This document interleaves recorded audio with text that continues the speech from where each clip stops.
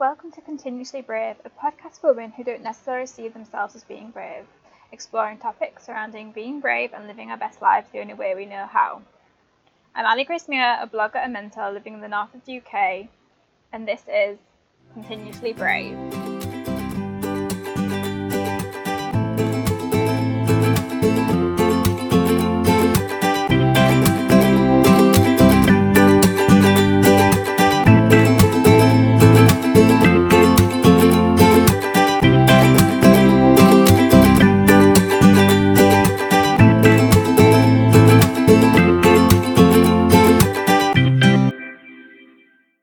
Hello! Thank you so much to everyone who has been sending me direct messages on Instagram, messaging me on Instagram stories and leaving me comments and telling me how much they've enjoyed and loved the podcast so far. You do not know what that means to me. It means so freaking much from the bottom of my heart. I'm so happy you guys are loving this as much as I am. And thank you for the lovely comments about how you're proud of me for being brave enough to start this podcast, because that means the world to me as well. So today I just wanted to tell you why I'm not currently sharing my story just yet on Continuously Brave. I've been asked a couple of times my whole story since I mentioned it in the first episode. And I want to be honest with you and tell you that a lot of the time I never know whether to share about living with endometriosis or not. You see, when I was first diagnosed way back in 2006, it was hard and difficult, and it wasn't good basically. But I was young and it didn't feel like it changed my entire world. Yes, I had pain, but it was mostly when I was on my period, and my flare-ups weren't as deliberating or as agonising as they have been since I got re-diagnosed and had everything start again in like 2015. And really, it's only been since 2015 in getting re-diagnosed that it massively impacted my life and changed it in large and scary, significant ways. I mean, I can no longer conceive naturally. That's pretty significant and scary. But the more I talk about living with endometriosis, the more I feel that like it defines me. And while I do live with the illness and it's a big part of me, like massively, sometimes it can take up not just days, it can take up weeks and months of my life. I don't want it to define me. However, it gets really hard. It's like trying to find the right lines, the right boundaries, because I want to raise awareness about endometriosis. I want you to know the things that I didn't know. I want you to be more aware, even if you don't have the illness. When you talk to somebody, you'll be like, oh shit, that sounds like endometriosis. That's what Ali has been talking about on Instagram or on Continuously Brave or wherever. And I want you to be able to help that person. But it's hard, like I said, when you want to raise awareness about the illness and therefore you talk about it a lot, but then you're also living with it at the same time. And not only are you living with it, which is like, you know, painful periods and flare-ups and just pain days and just, you know, having to say no to certain things because you're not feeling all that fantastic, as well as having to make doctor's appointments and gynecologist appointments and any other special appointments that come up because of other ongoing issues. There's so many other health problems that is caused for me. Some people have been unfortunate to have endometriosis and Crohn's and arthritis and fibromyalgia, and you know, there's so many other things on top that we're getting, and I can totally understand how difficult it is to talk about having one issue and then another issue pile up, and it just gets difficult is what I'm trying to say. And when you have so many other things going on, it can become your world and it can consume you a little bit. Which is why I often stop talking about endometriosis. It all gets to be a little bit too much 24/7, 7 days a week, 365 days a year. So I'm trying to find a balance that works for me, being able to share about endometriosis and living with it at the same time, because every story does need to be shared and heard. 1 in 10 women live with endometriosis. It can take on average 7 years to get diagnosed with endometriosis. There is no cure for endometriosis, and it can affect your fertility. I officially began living with endometriosis nearly 13 years ago, but it's affected me since I got my first period at age 11. That's 22 years, guys. That's crazy. 22 years of living with this illness being a massive part of my life. Scary and sad that I've lived with this for 22 years and there's still no cure. There's still not a lot of awareness. There's still not a lot of help. It's just crazy. I don't know all the answers, but I know and have experienced a great deal in these 22 years, and specifically in the last 4 years. So if you have any questions about living with endometriosis, please don't hesitate to get in touch via my email, hey@aligracemio.com, because you are not alone, even though it feels like you are.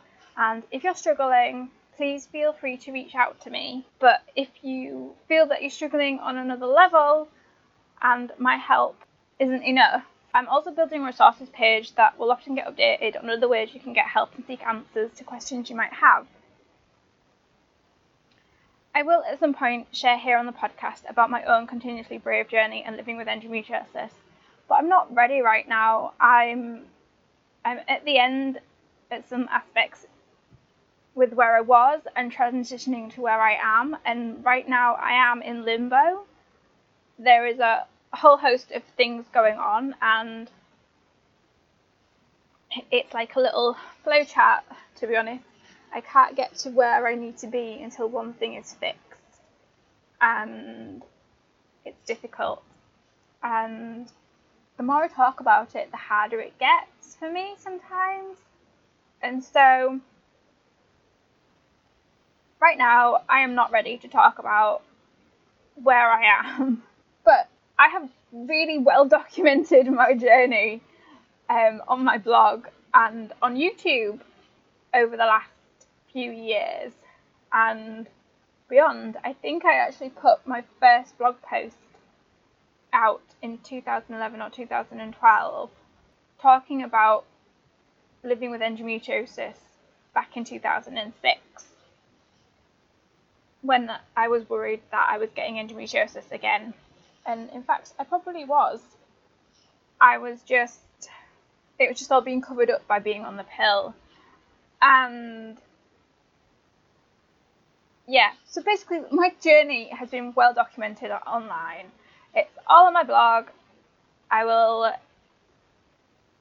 share the links in my bio if you want to read them.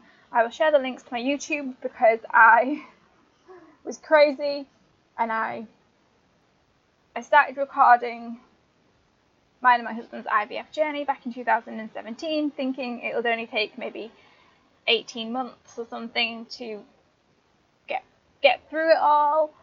In actual fact, here we are 2 years later, and I still haven't started IVF. I still haven't taken any drugs. We still haven't managed to try and get pregnant or anything. It is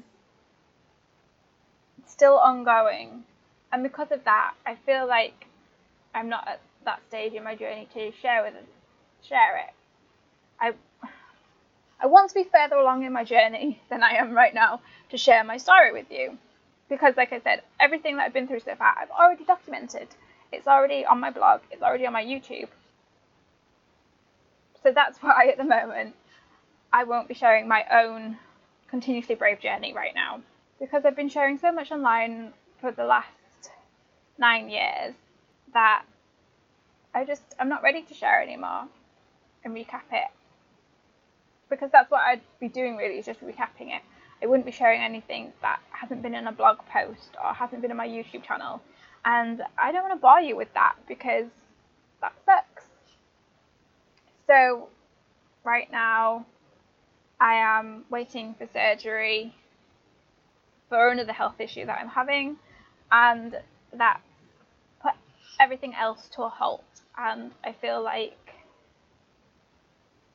it's very draining and scary because I'm getting older. And if you've looked into IVF or you've even tried to get pregnant yourself, you know, if you've had difficulty getting pregnant yourself, I mean really, you'll know that there's certain age limits and certain things with your ovaries and things like that, and it's just hard.